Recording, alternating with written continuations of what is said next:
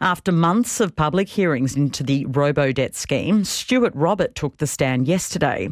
Now, he was the Minister for Government Services when the Coalition scheme, which was designed to strengthen the integrity of the welfare system and claw back billions in savings, began to unravel.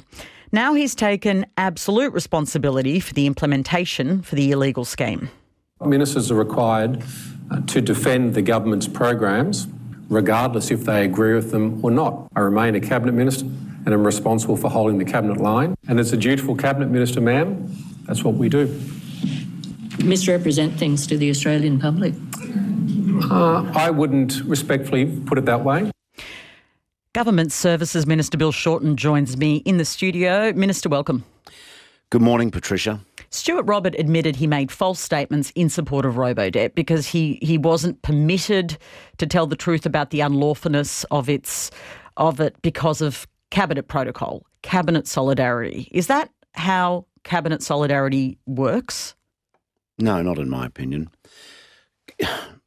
First of all, the Royal Commission hasn't made its final findings. We're responding to particular evidence, so I put that caveat around what I'm about to say. But there's no book I've ever read anywhere, no doctrine, no opinion, no expert I've ever heard say that Cabinet solidarity means that you're allowed to misrepresent facts to the Australian people.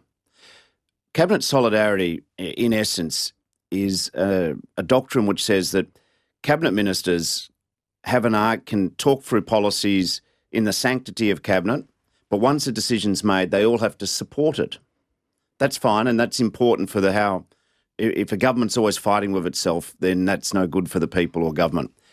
But I do not believe that the doctrine of Cabinet solidarity extends to giving permission for ministers to give false statements about the lawfulness of their actions or to misrepresent facts.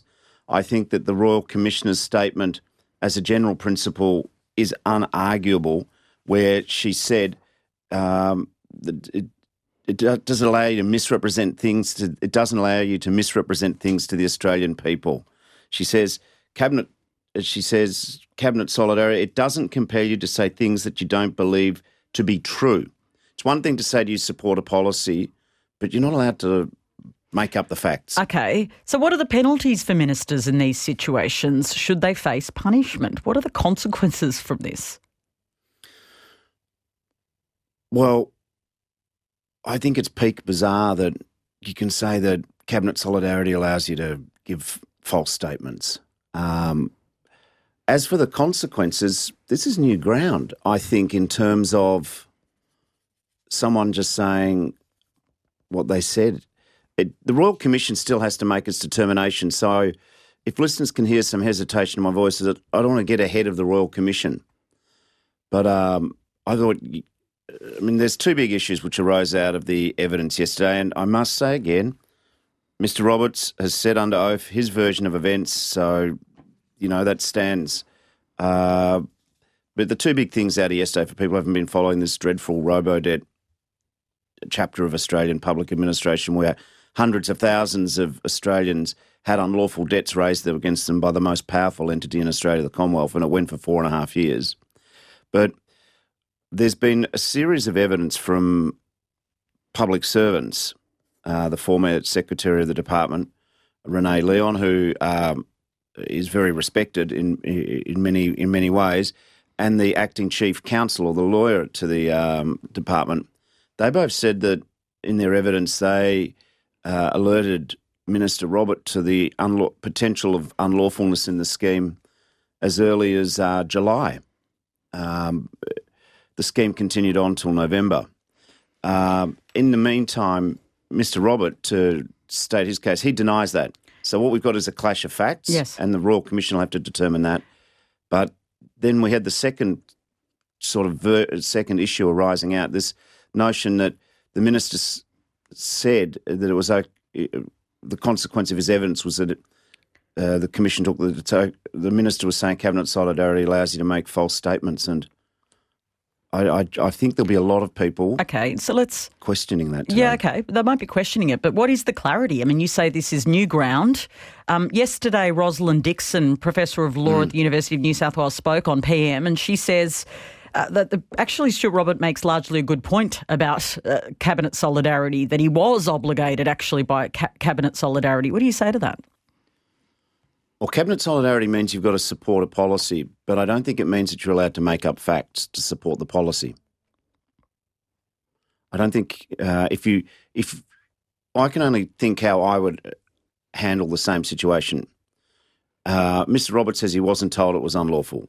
But if I was told there was a major problem and we were still issuing tens of thousands of debt notices under something which my public servants had told me was a major problem legally, I'd pause the program. Okay. Not. He did. He says he did take action. Should he have resigned? Well, you're meant to resign if you don't agree with a policy and you can't support it. Mr. Roberts' evidence is that he had massive personal misgivings, but clearly not enough to make him take the act of conscience. Should he have, though? Is that the recourse in our system?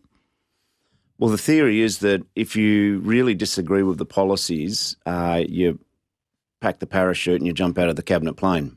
I'm not going to second guess his value system. If he didn't think it was enough to make him want to resign, that was his call. I think the real issue for me here is that the Royal Commission hasn't yet reported, but I do not believe that cabinet solidarity allows you to say things which you fundamentally don't believe to be true. Okay, so if the cabinet hadn't made a determination that it wanted to dump the scheme, and so he was trying to adhere with the cabinet, what are the changes that might be needed in our system to deal with cases like this in the future? There's one thing to talk about the past, but you want to future-proof it, right? Absolutely. That's why I and Labor called for this Royal Commission, which the Coalition didn't want. No, I think it's okay to have the principle that you argue through a policy in the cabinet. You mightn't support it ultimately within the cabinet, but as a group you have the argument and then you stick together. That's fine.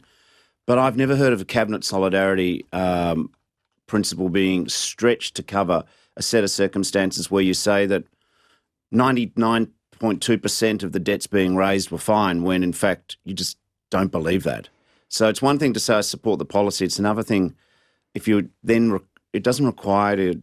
I don't think that cabinet solidarity requires you to lie about facts in the matter. Now, I'm not saying Mr. Roth was lying, but if you're asking me as a cabinet minister, I don't think anyone in our cabinet system says that cabinet solidarity means that you just use and assert facts which you have severe doubt to be true. But there can't be any consequences on that premise, though. Where are the consequences? Oh, I think people are busy, but for those who've bothered to listen to yesterday and as it gradually filters out, I think a lot of ordinary Australians will say, you're not allowed to make stuff up under the basis of the rubric of cabinet solidarity. I'm not saying that's what Mr. Robert did, but I think the way it's being covered and reported, it's not good for our confidence in the Australian democracy that ministers can say, I support the policy, but they don't have to double down on facts and issues which are just not, which were not true. Do you think he's fit to be on the opposition front bench? The Royal Commission hasn't finally decided. There's a number of public servants who've given evidence and we have to wait to see, and politicians, we have to wait at one level to see what does the Royal Commission say. But at another level, I don't know if Mr Dutton, does he condone this version of cabinet solidarity? Does he condone a version of cabinet solidarity which says it's okay to make up false facts? That's the Minister for Government Services and the NDIS, Bill Shorten. You're listening to ABC-RM Breakfast. It's easier than ever to hear your favourite local and national ABC radio stations, live and on demand on the ABC Listen app. Hey podcasters, just wanted to mention, if you're looking for more stories about the law and justice without a whole lot of legal jargon, check out the Law Report on the ABC Listen app or wherever you get your podcasts.